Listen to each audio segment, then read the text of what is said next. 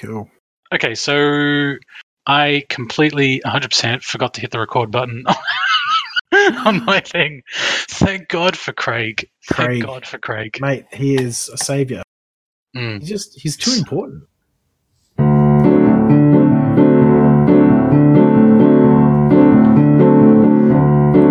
Well, I don't know why I'm listening tonight. I got a feeling that the cards just ain't right. I'm so salty, must not give in to rage. And I'm wondering what those rollers will say. Scrubs to the left of me, cheaters to the right. Here I am, gonna roll a derby tonight. Gonna roll a derby tonight. Gonna roll a derby tonight.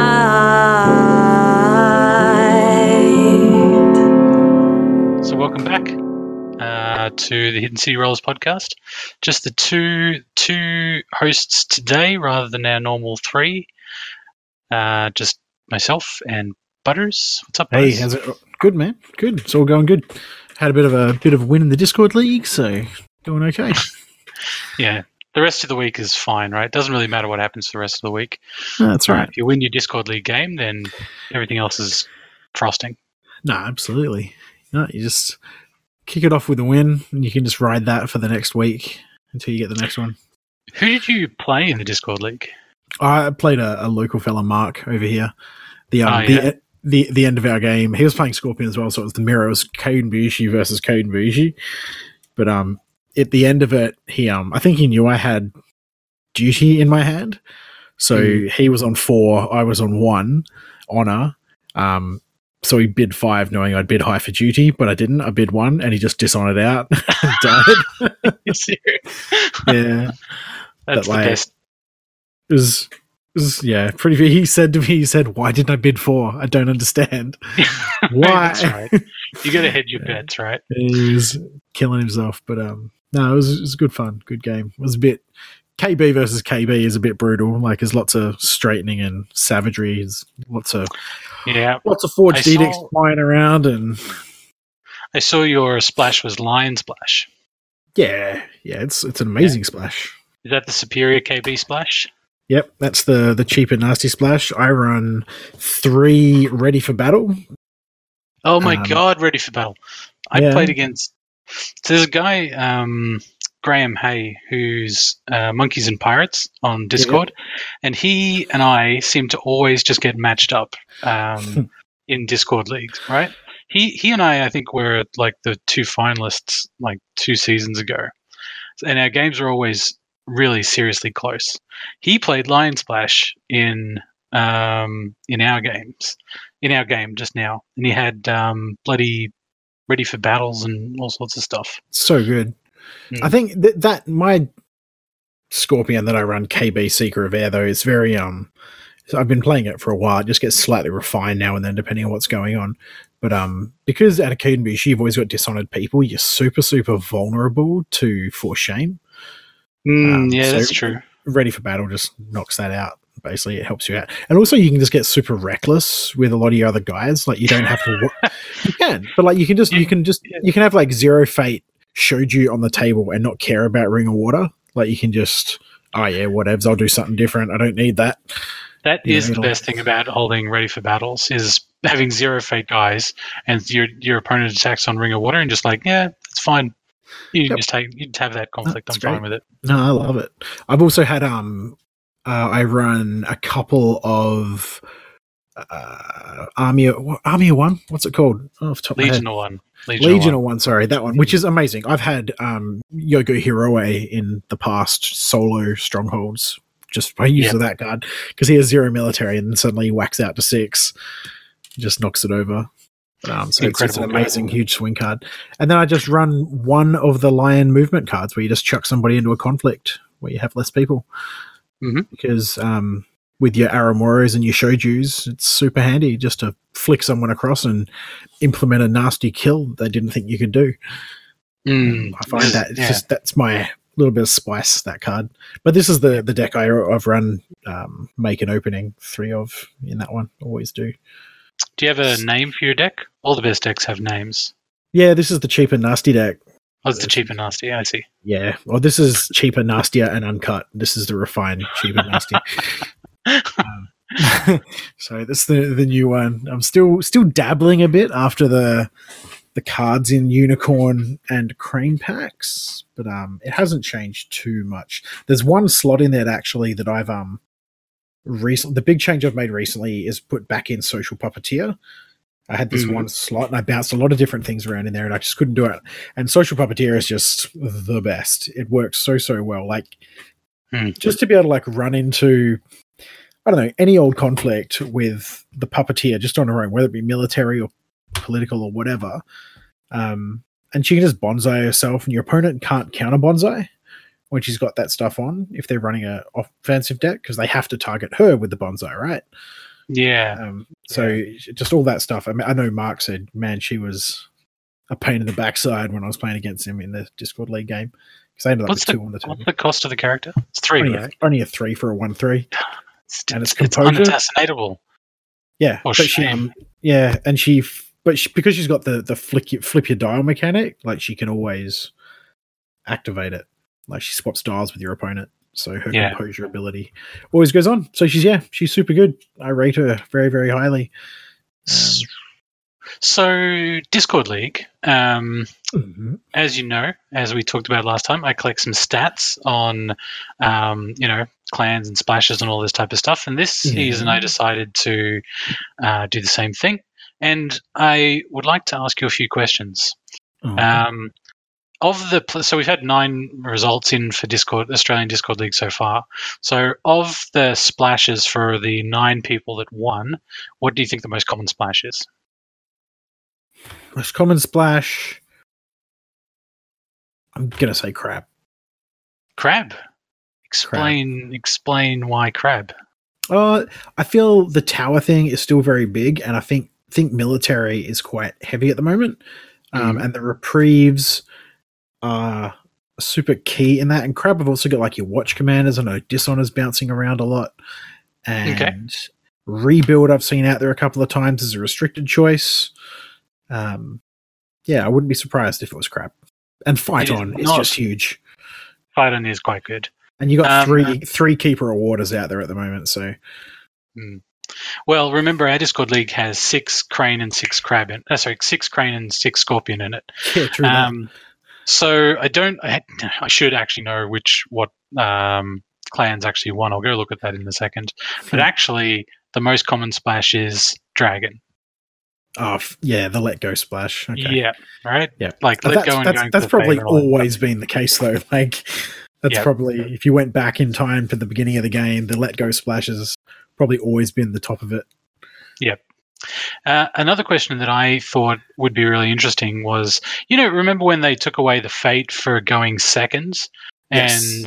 And so then the question became, well, should I go first or should I go second? And I think sort of the people, who are they, the wizards, are split, right, on that. So I asked the winners, were you the first player or the second player? Like, did you go first or did you go second? Yeah. And what ratio do you think is higher amongst the winning players? I want to believe that it's equal. You're very close. It is very close to equal.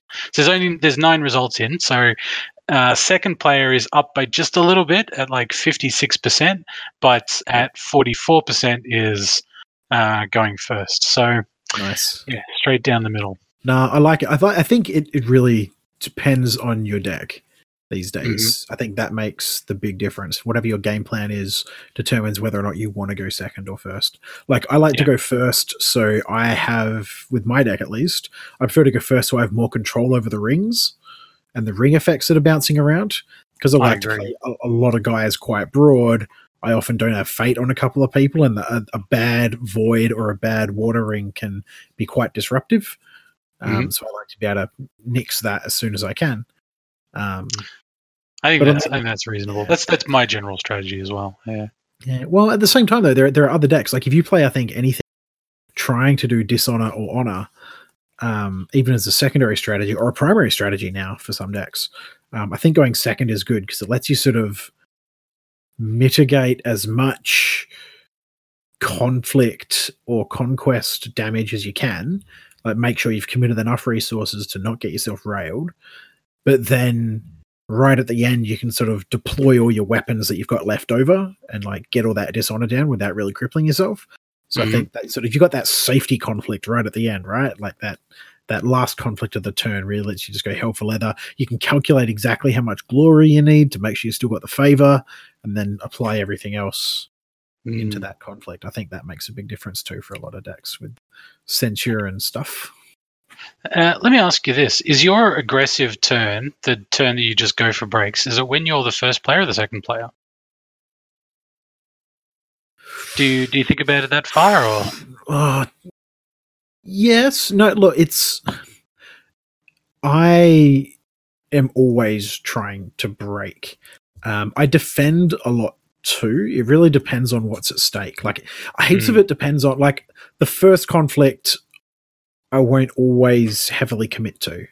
Like, that's always the one I sort of probe, and I will threaten, like I could break if they decide it's not worth it, or if I run into upholding authority and I'm just going to hit face, just face check it and knock it over. I usually just wear it. I did that twice in my Discord League game. I'm like, the first conflict that I initiate, I think it was Resto. Oh no, it wasn't Resto. It was upholding authority, and then the second conflict I hit was Resto. I'm like, well, I guess I'm both of those. Yep. Nah, that's rough. But I find, I mean, Resto's different because you lose so many cards. But upholding authority, I think I just I try to prune my hand down so I only have one of each thing, and then I will just smash into it and let them take whatever they're going to take. I think that's the way to approach it, because at the end of the day, you need the points for the breaks. Like, if your opponent's you need points. Yeah. If your opponent's actually, hang on. Do it. So maybe you don't need points, right? So the Atlanta Coyotes just finished, and you know who won, right? You know what deck type won, right? Yeah. It was it's his second time he's won though, correct? What was his name? Steve Palumbo. Yeah, and he it was a Dishonor Scorpion deck, which is super exciting that a straight Dishonor deck is doing well. As we said, I think we discussed this last week, where I think Dishonor, I felt in our recent events over here at least, that Dishonor is something you have to actively consider now when you're building your deck. You can't just passively avoid it. You can't just go, oh, look, I'm at 3 honor, I might just bid 1 for the rest of the game and maybe claim an air ring every other turn and they'll be fine. That doesn't cut it anymore. There's enough out there that you just get knocked off. You just get taken straight out if you don't take it into account properly. I mean, and that can be as simple as running prayers to Abisu and making sure that you can manage cancels or play around them enough or know what's out there. Is prayers to Abisu, like, would you recommend that players that are looking to win games at tournaments play with that card? Oh, that card's amazing. It is so good. So the reason it's fantastic is that I play with it out of my own, a couple of decks actually. I run it if I am not running Scorpion, so I can run Duty, and sometimes I run Duty and Prayers, but I will run one at minimum Prayers to most Conquest decks. Just because, look at it this way. So if you're playing against an Honor or Dishonor deck, it gives you a 4-point or an 8-point if you're in both positions. So if you're below 6 and they're above 19, they lose 4, you gain 4. Doesn't happen a lot, right? But most of the time I've found if they're a Dishonor deck, it gives me a 4-point buffer, which is huge. It's like 4 cards most of the time out of their hand that they have to play to try and grind that honor back down. Or alternately, though, any other deck, like if I'm playing against another Conquest deck, which is the bulk of them still, then it just lets me bid higher for a turn, do 3 versus their 1. So I'll drop just down to 5 or down to 6. They'll drop up to poke up to 7 or 8. And then you can drop it and you just gain a block of 4 honor, replace your card, and they don't. And so it's a very big swing. Like it's never a dead card. And that for me, for the way I like to play and what I think is valuable in cards, I think never having a card be legitimately dead is super important. It's kind of interesting, actually. I'm gonna reconsider that card. Yeah, I rate it super highly. So Did you want to have a look at some of the differences between the deck we talked about last time and the deck that won Atlanta? Yeah. Let me pull up the old Atlanta deck. I know it's here somewhere. I put a link in the Discord to the Imperial Advisor page. Was it on the Imperial Imperial Advisor? By the way, for the fantastic analysis. Man, Otherwise, machines, they just... Thanks for providing our content. We appreciate it. Link me again, because I am being garbage. Oh, here we go. Steve Palumbo's winning deck. Yeah. So, So, Keeper of Air, open hand. That is the thing right now. So, the differences that I noticed straight up is the restricted card. So, Palumbo's running Fate Worse Than Death rather than Forged Edict. So he's all about low buys in the Dynasty, getting value later in, like putting value on the table later on, and then Fate Worse Than Deathing all your good guys, which is great. But he's replacing that with 3 Censures, I've noticed. Agreed. Yep. 3 Censures. Also, well, you can kind of get away with it with the Scorpion because he's running 3 Fawning Diplomat. So and the Imperial Palace, and does he run Nice and what else? I think there were 2 Nices in there. Yep. And what do you call it? 3 Keeper Initiates. There's plenty of glory in there to scoop up the favor, so he's pretty safe, I think. So splash-wise, the deck we spoke about last week, Edwin's deck, was running 2 Oracle of Stone.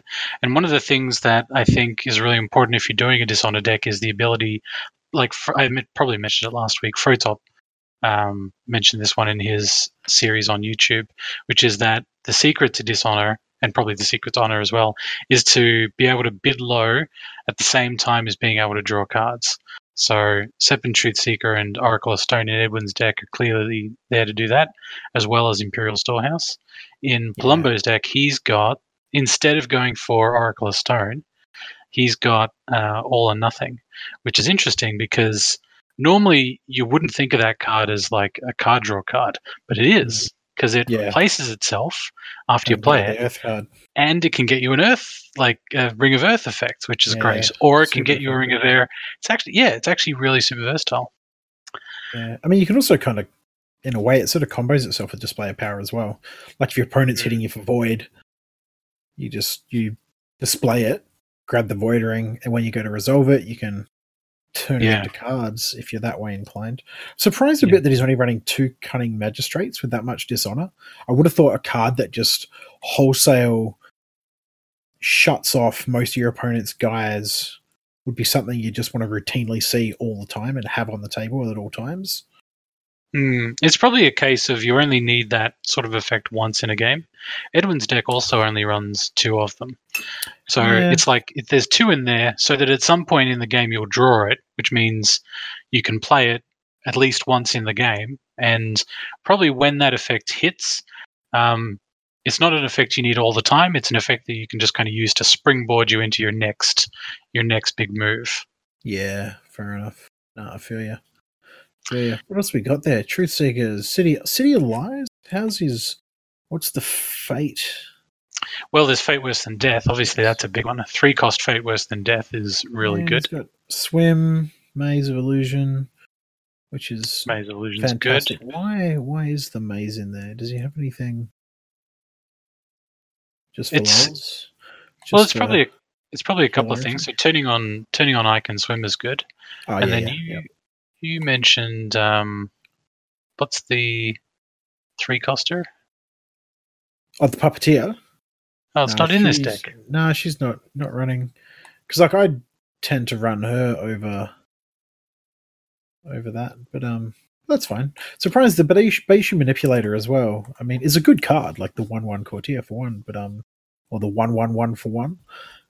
But the fact that he lets you go down as well, doesn't it? No, only increases your dial. Only up? Not your dial, sorry. It increases your bid value. So it does net you cards early, but you've got to trade an honor for it. It could combo with the Stronghold these days, though, right? Oh, a little bit. Like if you're tied with your opponent, he ticks in and I suppose you get an extra card out of it and mitigate it. But there's Scorpion got so many really good people that you probably don't need to run that. But no, I like it. Like Mere Mystic, is he running? Peasant's Advice, best card. Also, best card ever. It is so good though. Like it's one of the most utility cards in the game.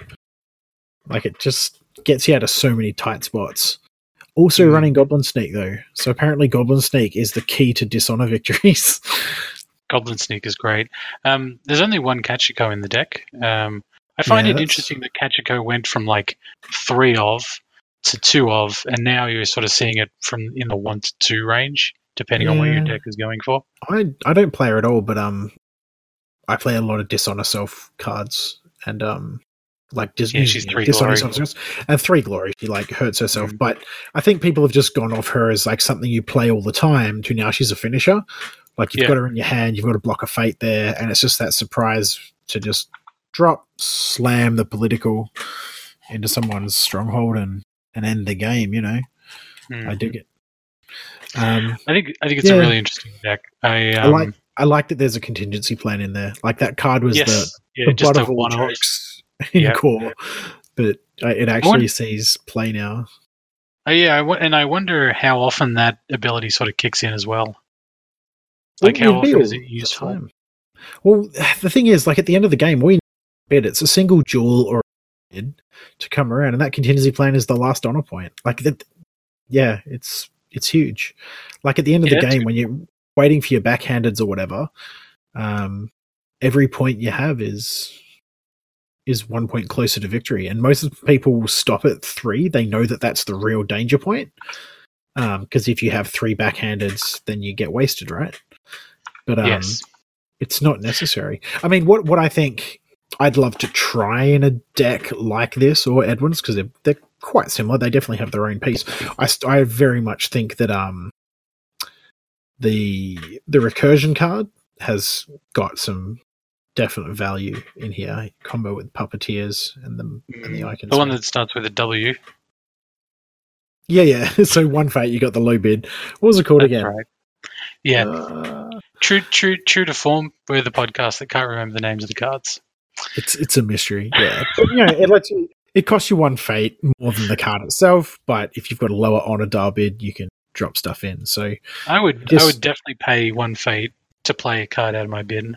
I mean, heck, I play Phoenix. I mean, they're the kings of that kind of thing. Yeah, no, it's valid. Well, Phoenix don't need any more of that stuff, so they do fine. It's a neutral card, so we can. Yeah, but Phoenix don't have the. I mean, all those cards like Good Omen and Warm Welcome is the card. Sorry, there we go.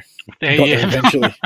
Warm Welcome, and like Good Omen and stuff like that are all much easier to play out of Scorpion, just because you've got dial mechanics. So you got the Puppeteer and Maze of Illusion, and I think there's others out there too, but they all help. That's all you need is a little bit more. I mean, it's a little different now when people can run Daisho. Anyone that runs Daisho can do the same thing, because you're forcing your opponent to bid 2, right? And if you really need to be higher, you bid 5. If you really need to bid lower, you bid 1. Your opponent doesn't have that option on those jewels, so it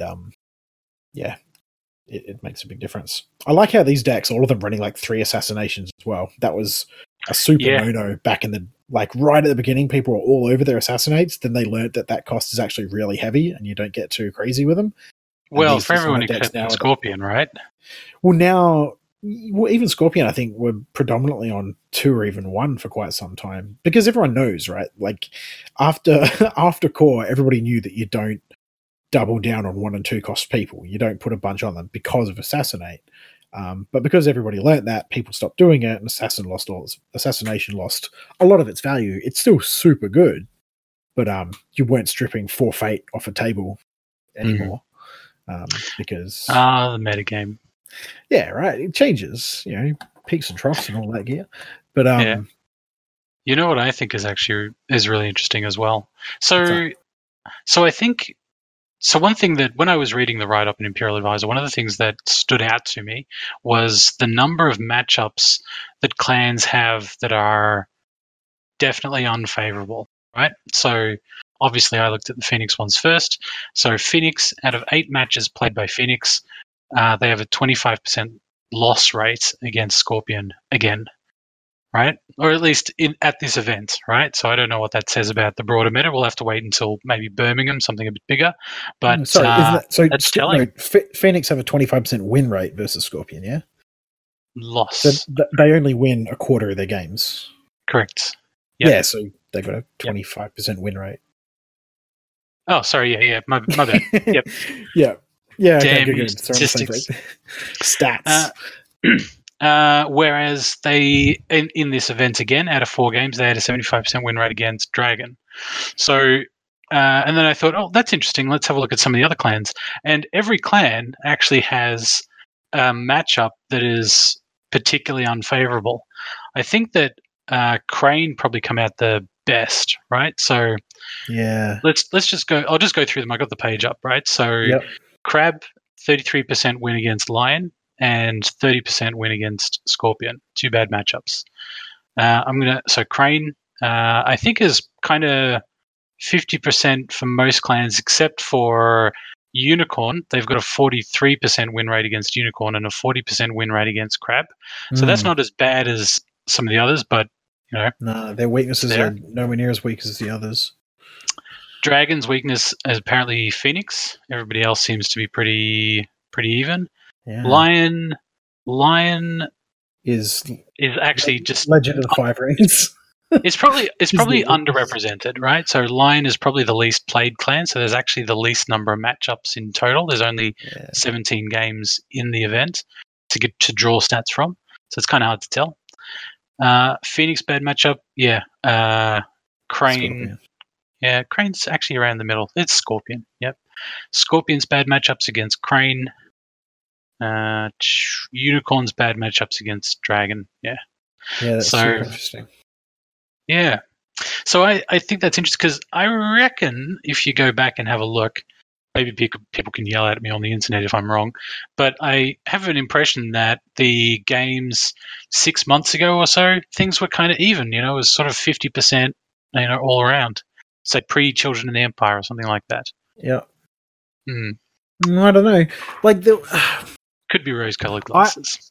Maybe. I think Lion were in a worse spot then, to be honest. Like they've definitely made some small steps and they're doing better than they were. But they have a ways to go. I don't think Crab have changed in forever. I wouldn't mind betting though that Crab should have a higher win rate overall just based on the cards if everyone had the same level of experience as they do against Crab, because the Crab deck hasn't changed in ages, right? It's tiny little incremental changes, so everybody knows exactly what it is that deck's doing every single game. Like it hasn't really changed. Yeah, and just because you know what a deck is doing doesn't necessarily mean that you can stop it either. It's clearly very strong. No, but that's it. But if you can imagine if it was strong, but it had a whole bag of new tricks. Like I reckon after Crab's clan pack comes out, I think they are probably going to pop for a while. I think they'll get quite ridiculous. It would be my guess. Do you know if they're coming out before or after Gen Con? I thought Dragon was the only one that was before. That was after Gen Con. Oh, so you're correct. No, you are right. The Dragon is the only one. I'm not sure if it's getting released after Gen Con or if it's only legal after Gen Con, but either or. So Crab should be out, so that will be a big thing to note. But I'm not sure Dragon need it. I mean, there's a very good chance that Dragon will benefit a lot from whatever comes out in the Crab pack as well, because they splash Crab often, and the Crab sort of neat attachments that just really augment giant towers. They definitely synergize really well with Dragon. Yeah. Like it does really well. So speaking of win rates and all this type of thing, sometimes a clan's strength is like how often it gets into the cut, things like that. Yep. So again, at Atlanta, there are 2 Crabs, 2 Scorpions, and 2 Cranes in the top 8. No Unicorns, and then one of each of the others. But then you look at who advances, right? And it's the Crab and the Scorpion that advance all the way to the finals. So even though the Crane got 2 in on the cut, they were eliminated first round. That's kind of interesting. Yeah, so the Crane took on the Scorpion and the Crab, and they went on to be the finalists. Yep. So, I mean, Armitage lost to Dragon. Yeah, so I want to know what that Dragon deck was. Whether there's something interesting and spicy in there. Not that I think that matchup is like favored towards the Scorpion or anything. It's just that I don't know. I feel like a Scorpion has. Actually, no. That's not true. I do feel like Scorpion is favored. That's the reason I want to know what's in that Dragon deck. Yeah. No, look, I'm mostly really stoked with that result. Palumbo's. I love the fact that it was a Dishonor deck, like all the way. Like I don't think he's not running like fans and katanas and stuff. He's no bonsais, none of that nonsense. It's all just good old fashioned. Do you know what do you know? So there's an interesting story there, I think. So Steve Palumbo, way back, I remember last podcast I talked about like the guy that went Scorpion. He gave up his Hatamoto ship to go Scorpion so he could pick a Seeker role for Scorpion so they wouldn't get like a Keeper of Air role because he felt like the backhanded compliment was like NP and stuff like that. So Steve Palumbo for all this time has been one of the most the staunchest advocate of the Dishonor sort of play. And at all of the events that he goes to and places really highly, and he's always sort of been pushing that play style, even when they weren't on a Seeker of Air, Keeper of Air, or even a Keeper role. They had Keeper of Earth before this, right? Yeah. Yep. So he was playing that all the way through, and that deck did really well. And this is kind of his like, see, I told you, this is the way to play Scorpion, right? Cue Vindication meme from Captain Holt. Yeah. From 9-9. Yeah. So I think that's really good. He always does really well in events. Great player. Nah, it's been good. I saw some of his chatter on the Scorpion chat afterwards. It was everyone was dead keen and very supportive, just saying, yeah, it's great. Dishonor deck. I love it. But it's good. I like that it's out there. I think the Keeper of Air Scorpion deck though, I think has a lot of different iterations you'll see. Like that, like it's gonna happen that someone's gonna start chucking in like the Crab Splash with Watch Commanders, because when you're not drawing a lot of cards and your opponent is drawing a lot of cards, if you're trying to bid low, Watch Commanders stock goes up a lot. Stock price soars because every time your opponent does that, you're 1 point closer to your victory condition. It makes a very big difference. Because with a lot of movement and stuff, as long as you can shepherd like your Shosuro Sadako, for example, not Sadako, Takeo, who moves into conflicts with Dishonored people. Like if you can strap a Watch Commander on him for a few turns and protect him from assassination. And even assassination isn't even that big of a deal. Like if I've got that down there and you want to assassinate him, you know what? If you want to burn, it's basically just front loading the honor loss. That's it. You would have taken from Watch Commander. Yeah, if you want to burn down there, then you know what? Be my guest. I'm on board. Yeah. And if he's in the conflict anyway, then you've lost 4 because Watch Commander's a reaction, right? It goes first.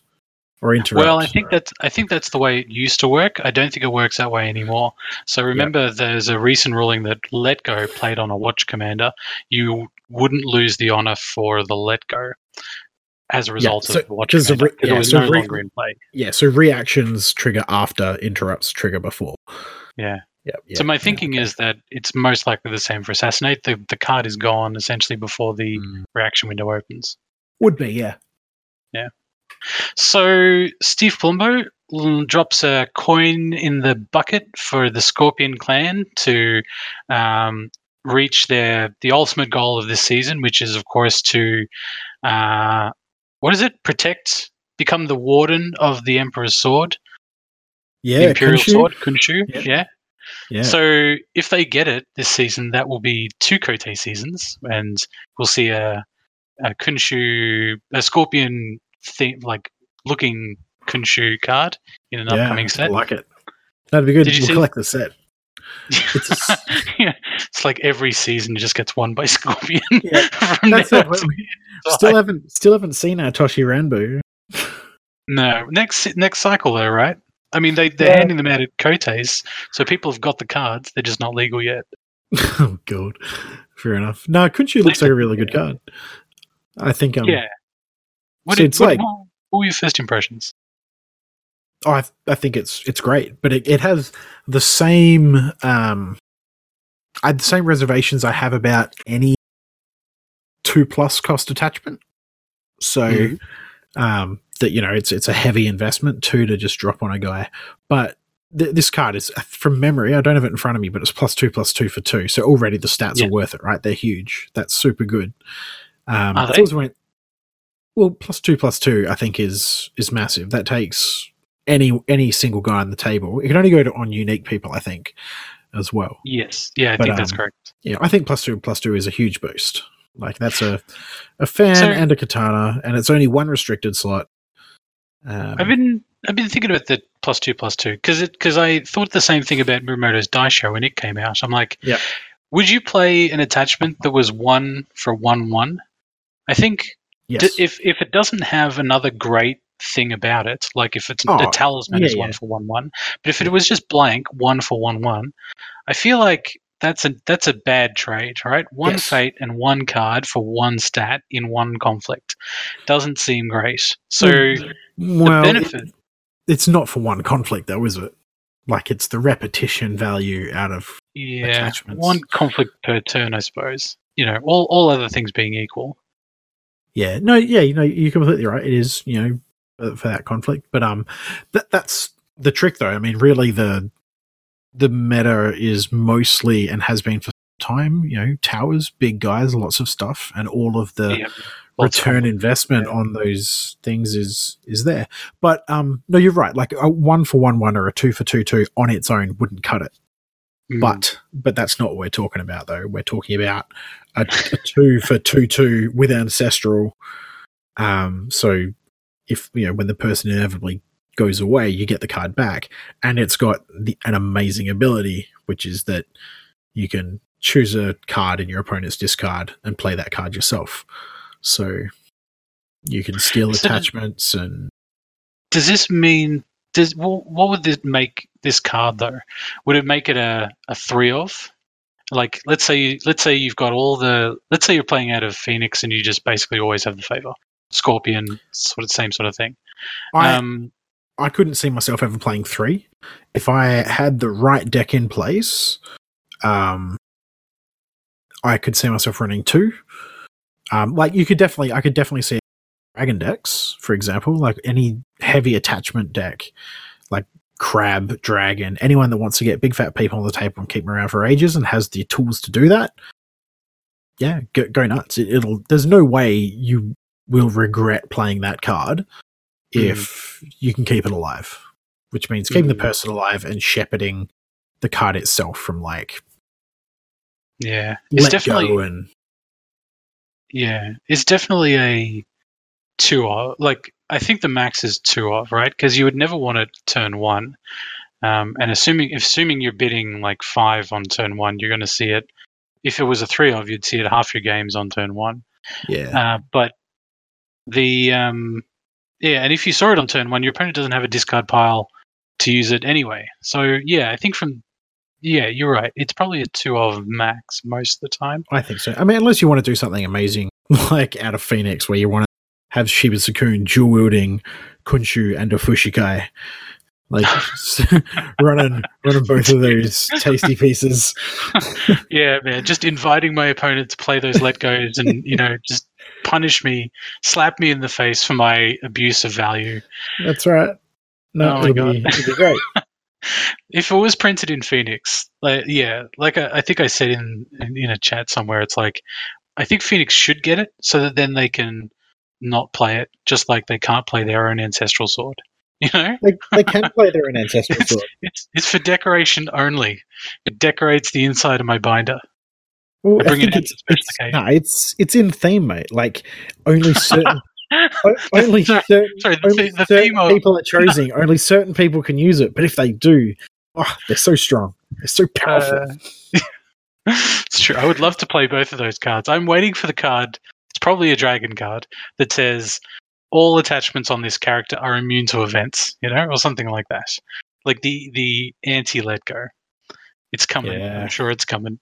Well, or it'll be a character, and I won't be able. It'll be a dynasty character, and I won't be able to play it. Any decent. If you just have a bit of event cancel floating around in your hand, like that's all you need. Like I suppose there's like mere mystics and stuff. I know, but that's kind of the point, right? Like you said, it was in theme, and so the first thing that came to my mind was like the theme of not being able to play 2-cost attachments. That's the theme that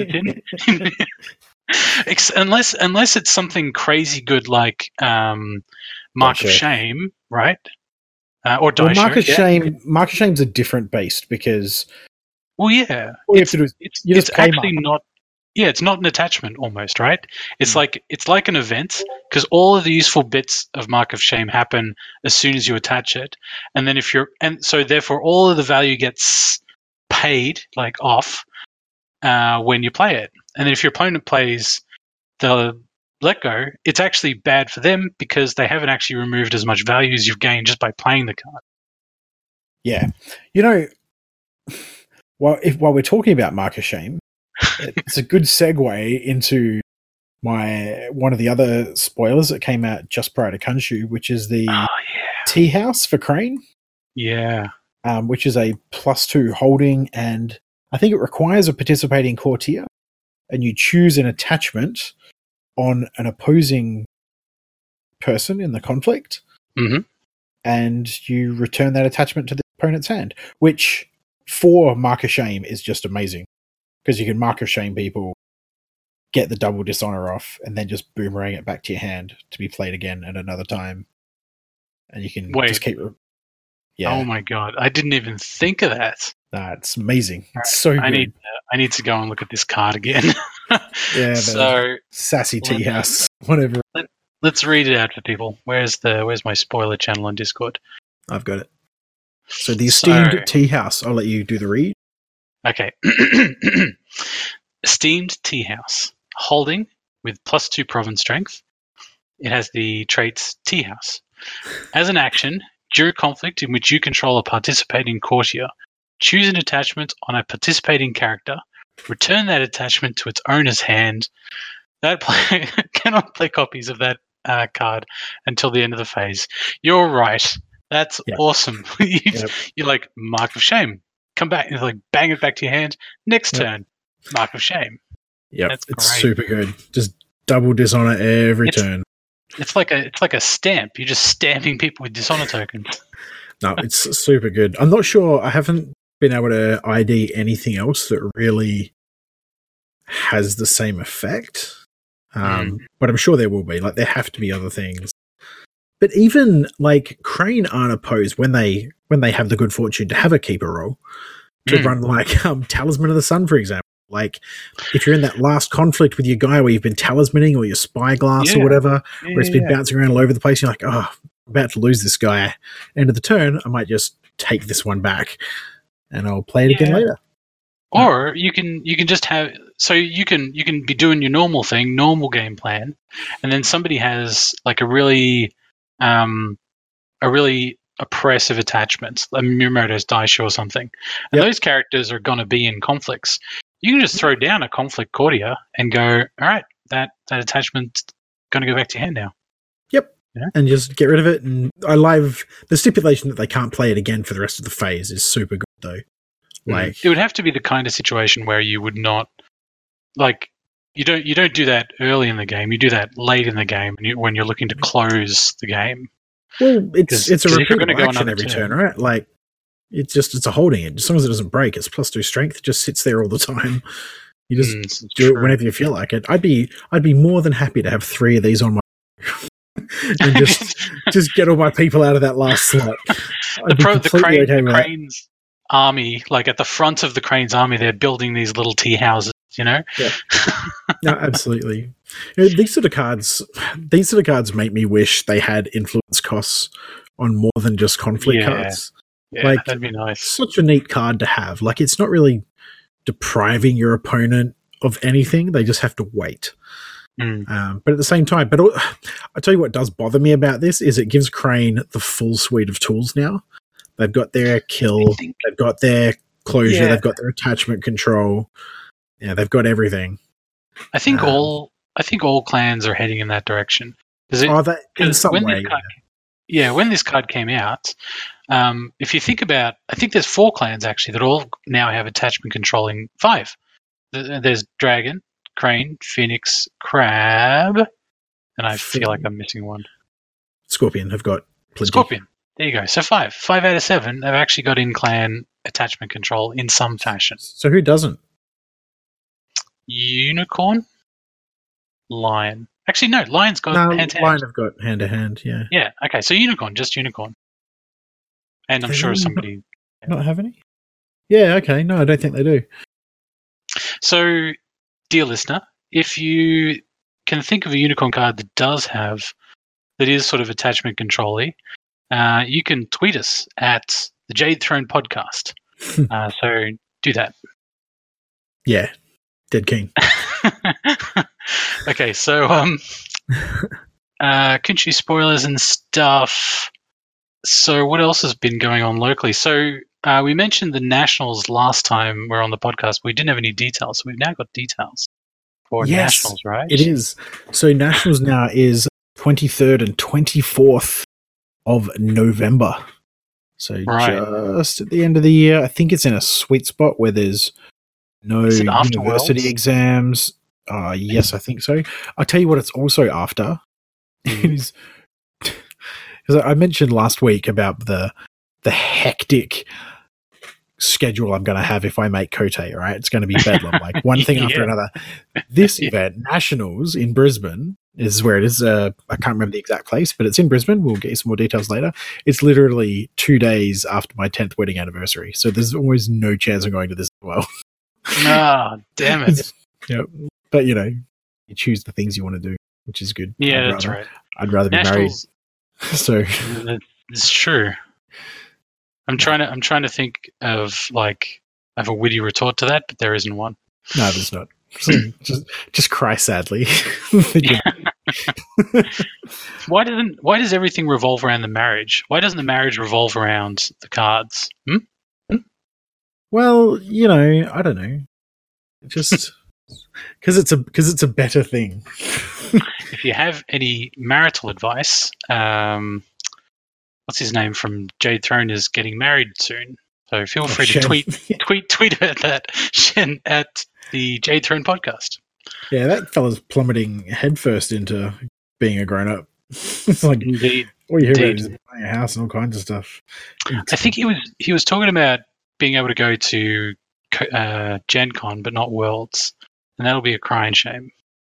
Yeah, I think it's different over here in Australia as well. Like you can't just skip over.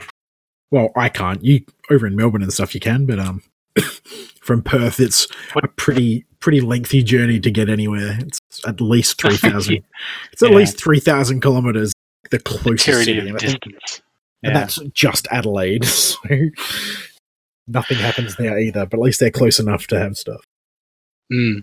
I feel like there's actually a really good amount of events and stuff going on. So Atlanta was just last weekend. Birmingham is next weekend. Sea Turtle, I think, is in a couple of weeks. Sea Turtle? Sea Turtle. Haven't you seen the name of, in Discord, they just changed the names of the channels. There's this Kote and that Kote. They just renamed the channels. So they renamed the Atlanta one to Sea Turtle because Seattle's next. Kote Sea Turtle. Let's see. Don't ask me. I feel like that's an inside joke. And yeah, I don't get that one. What else is coming up? No, not Nationals. The World Cup. Yeah, the World Cup is a thing. I think we've almost Wayne, who is the grandfather of 5 rings in Australia. He's always been the guy that organises everything to do with. He's the three-eyed raven of rings in Australia. He absolutely is. Yeah, he's a raven. The keeper of stories.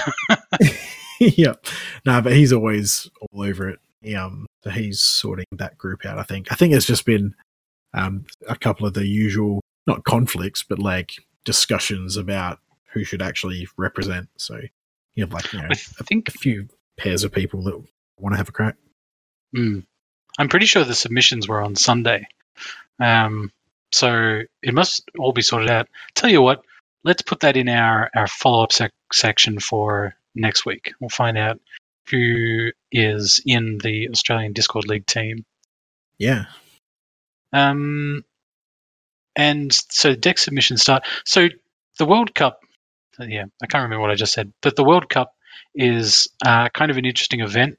There's like eight people on a team, 7 of which are like primaries, and then you've got 1 backup. And each player is representing 1 clan. And I think when they do the matchups, one team chooses 1 person from their clan, and then that it's like you use that clan and then they're gone. Is that right? Oh man, don't ask me. I have no idea. I only have so much space up here for things to do with my. I do as much as I can, but only the stuff that's immediately pertinent to me. Yeah, but no, I think so. I know there's been a little bit of confusion. I think the format is kind of interesting, actually, especially being like a team, like an offline team event.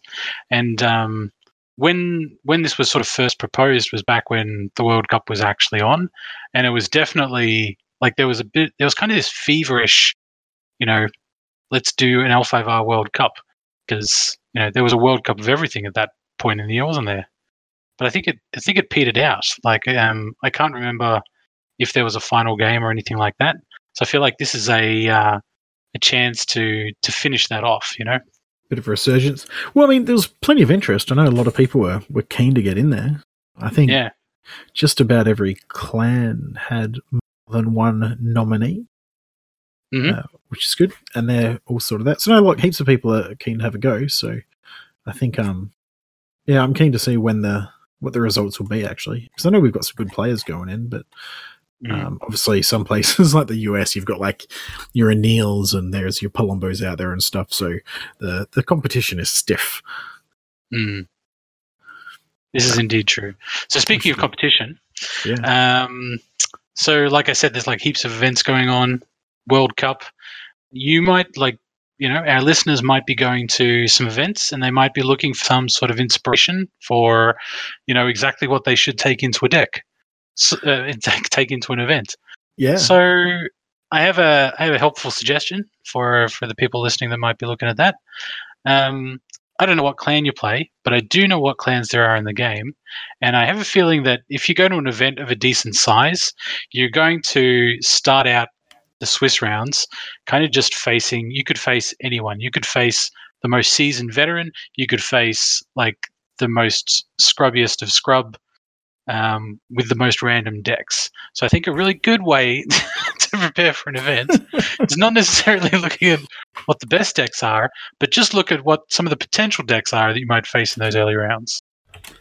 Have you got this week's deck for us to look at? I have got week's deck right here in front of me, and it's quite exciting. I've seen a lot of things similar to this bouncing around, but this one I think looks the neatest and probably the most likely to actually have some legs. So it is the Exploding Ponies deck by 8th Blackbird on Bushy Builder.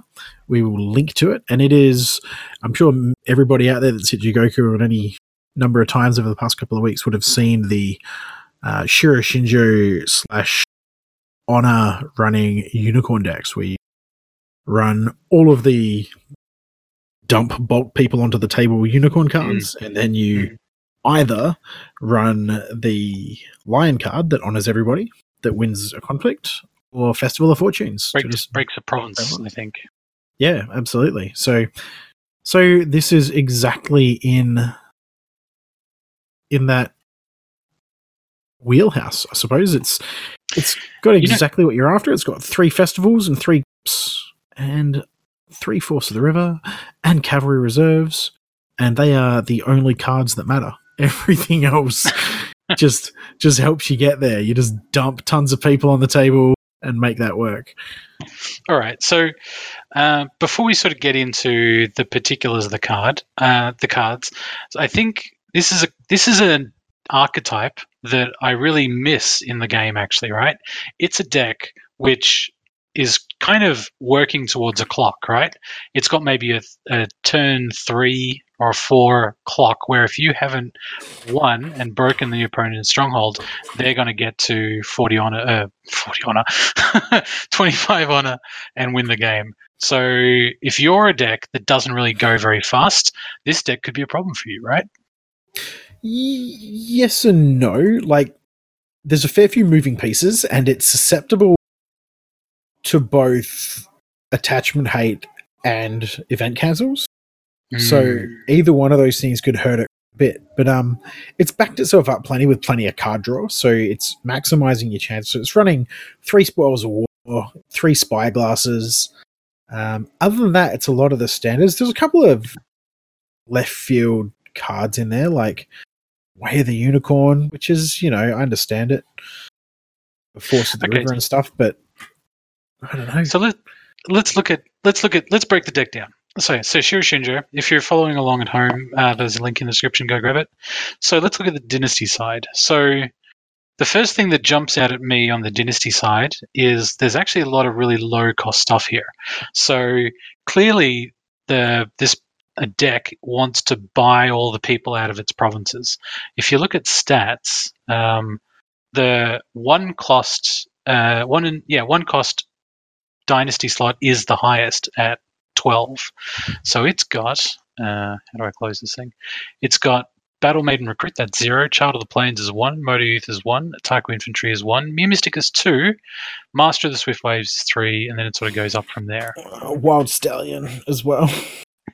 Wild Stallion. Now that's interesting. A 1 cost 1/0 with 0 glory, no attachments. During conflict with this character's participating, choose up to one other character you control. Move this character and that character to the conflict. That's kind of cool. One of the things that honor decks sort of suffer from is there's kind of this inherent bias towards dishonor styles of play because the defender loses an honor if they don't defend. So cards that let you move stuff into conflicts to avoid that one-on loss in an honor deck is kind of powerful. Yeah, definitely. It's super important as well. Like, it means you can still be kind of aggressive. Like, you can still try and slam into your opponent's stuff, but you don't have to be there to properly defend a province. You can let it break, but just drop somebody that's bowed in there with some kind of move effect so that you can keep going. Yeah, exactly. So other notable characters in there are Kudaka, an important Shigenja if you want to play something like Cloud. This person's not playing Cloud, but it's an option. Shahai's in there for all your, talismans and obviously Force of the River. It's covert as well, so you could actually use Shahai as a little bit of a battering ram, so you can go in, covert around some of their guys, get an air ring, while Kudaka draws you a card and gains you a fate for it. Yeah, definitely. Yeah. So again, it's a bid low strategy, so you need to be able to draw cards. So it's got Imperial Storehouse and Yurt. Yurt, I think, is just for the honor. Just get the honor, right? Yeah. No, absolutely. I mean, Yurt used to, with Rebuild, facilitate the Turbo Yurt and sort of get it done on its own. The old decks in the past, so it definitely helps. Because at the end of the day, if your opponent's got a couple extra on it, it matters as long as you're higher than them. Like, if I'm on 18 and you're on 17, I'm going to be the first one to 25, so whatever. I mean, that said, I preface all of this with the fact that I've never seen an honor victory deck consistently win via honor. Like, I've seen honor victories take place, but never with any kind of consistency. But you never know. I think it's out there. I feel though if it's anywhere, it's going to be because they've just got the right tools there at the moment. It's going to be Crane Dueling, I think, is what's going to do it. It's going to have a Daisho involved. Yeah. Most likely the most consistent deck to win by honor is going to be one that is able to do, like, this game kind of has these pillars, right? Yeah. So press your opponent's honor, bolster your honor, diminish your opponent's board position while maintaining your board position, right? So all the decks that win do those things, right? So definitely the most consistent decks are going to do it. But I like this deck because it's kind of an aggro deck, but it's not aimed to break provinces. It's aiming to get guys onto the table so you can hit.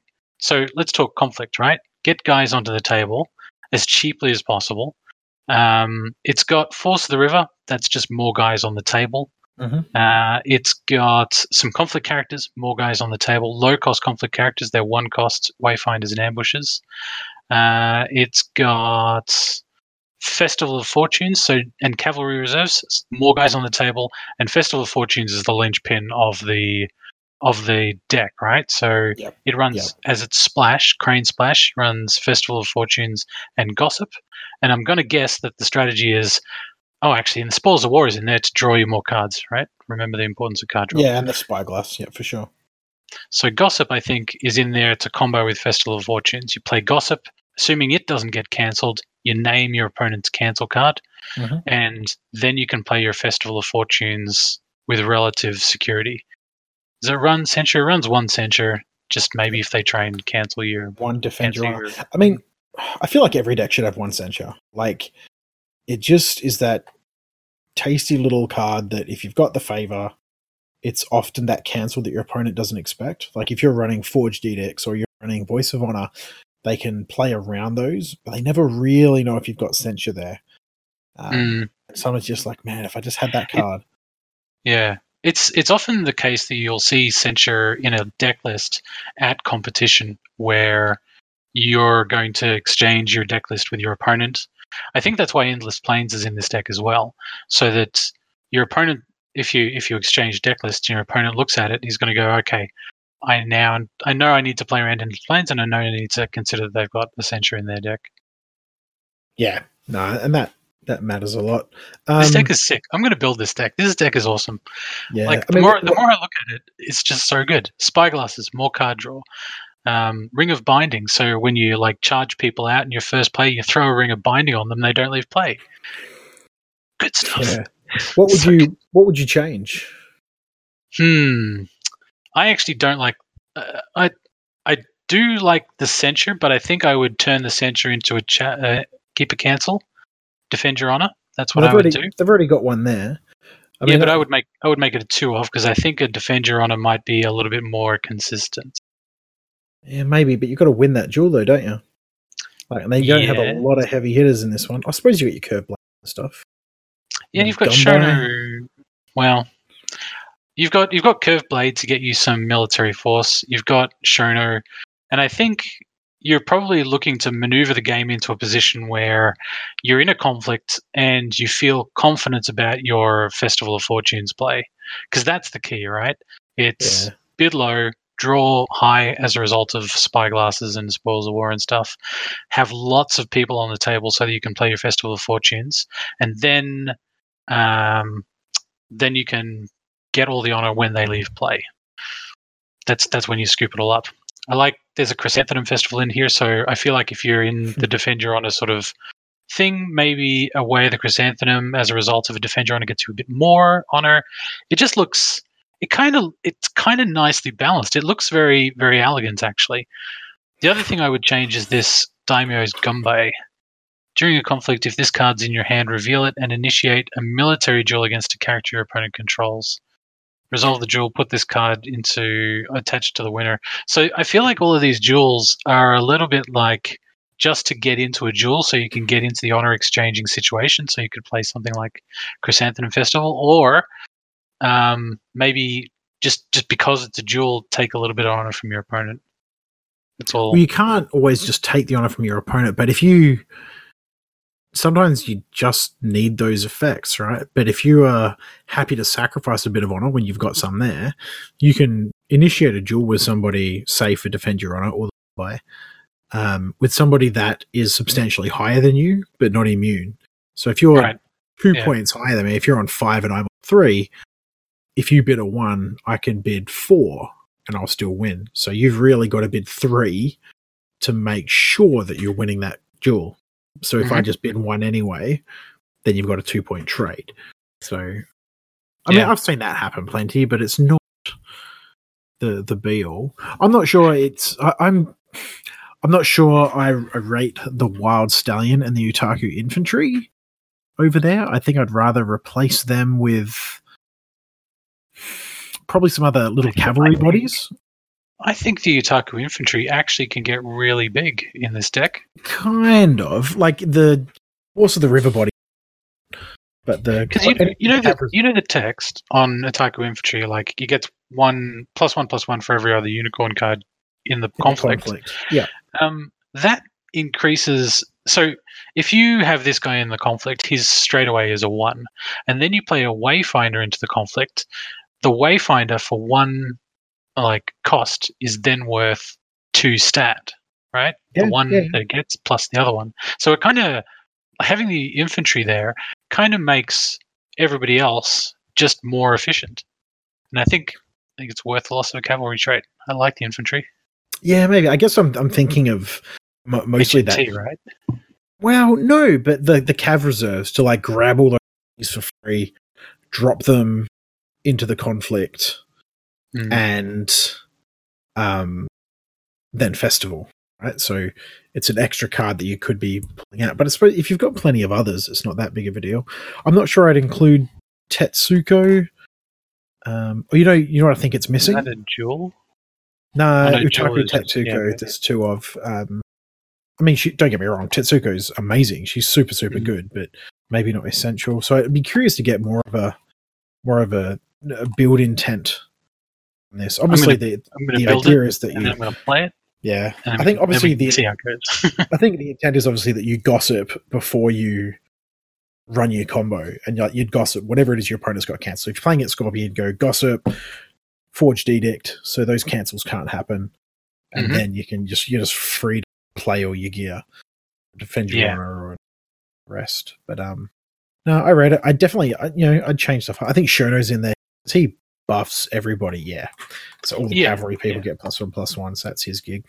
Pride as well. So just a bit of a negative keyword. But I think I like this because it's still running Curve Blade and Ambusher and stuff and Charge. Like it's still got quite a bit of kick to it.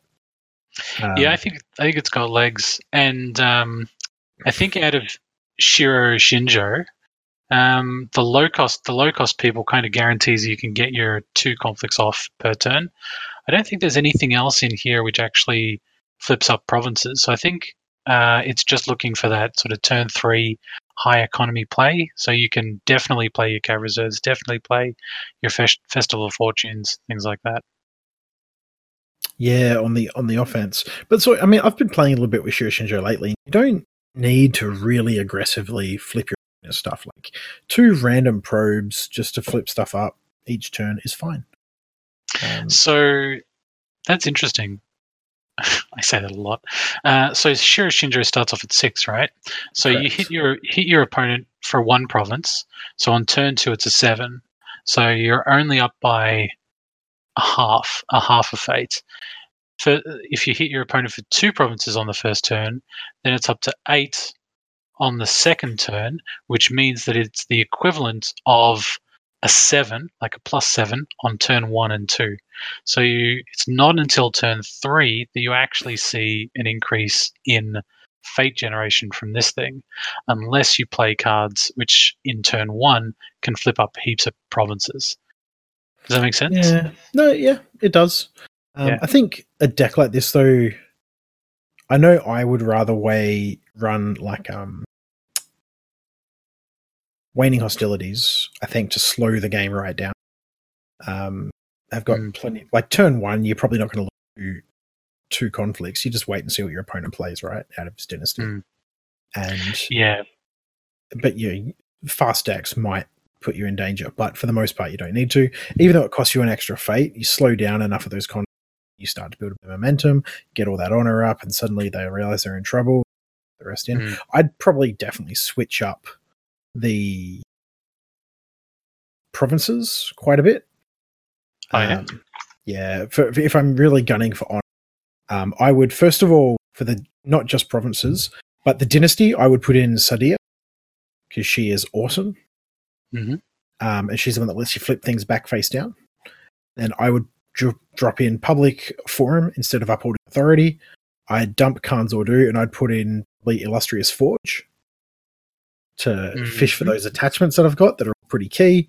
Shameful Display, even though a lot of people kick me for this, I would probably chuck in Temple of the Dragons So again, it's on reveal. You can keep repeating it. If you have Sadia, you can flip it back down, and then you can flick them into it with talisman. So you can keep triggering that. And that way, if your opponent's attacking with like an air ring, you can just trigger it straight off, or firing and get that extra point. And instead of Endless Plains, you run Rally to the Cause so that you can consistently, or you would maybe run the festival.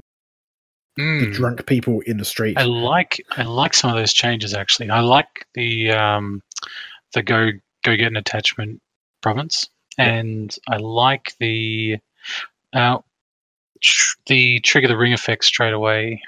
Temple of Dragons, yeah. Yeah. Well, the fact that with Sadia you can repeat all those things. Public forum, you can just flick people over there with your talisman. Sun, it breaks, whatever. What's the cost of Sadia? She's a 3-coster. And she's a 0-3, 2 glory. She's Sincerity. You're gonna put her in instead of Tetsuko? Yeah, I would. I would run 3 of her. I think she's gold as long as you got the right provinces. And also though, to use her ability, so if your way of the Chrysanthemum, for example, isn't coming off, you've got her and you've got to dump excess cards that you're just not using and turn them into something useful, which I think is super important. But she doesn't have cavalry, but she is a courtier. But I just found her ability to be extraordinary every time I play with her. Look, I really like this deck, and I'd love to see it come off and work. All right, so we'll put the Hidden City Rollers edition of Exploding Ponies up on Bushi Builder, and obviously all credit to the original author. But I guess maybe we should sort of let everybody get on with their lives. What do you reckon? Yeah, all right. Let's wrap. All right. You got any shout-outs or things that you reckon people should know about what's going on right now? No.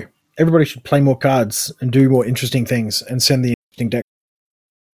But not play boring decks. Interesting ones. Yeah. Like if you've got an interesting deck that you want us to have a look at, go ahead and put it on our Facebook page, which is Hidden City Rollers.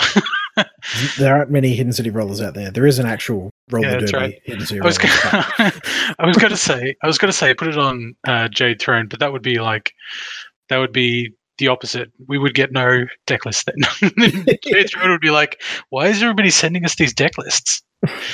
Everybody send all your deck lists to Jade Throne. All right, put it in their public Facebook group so that we can see it. So we'll go and steal it from the Jade Thrones Facebook group, and then we'll review it on the podcast. No, it's good. I'll shamelessly steal from everywhere. Yeah. All right, mate. Cheers for that. Been fun. I will catch you next week. Yep. See you later.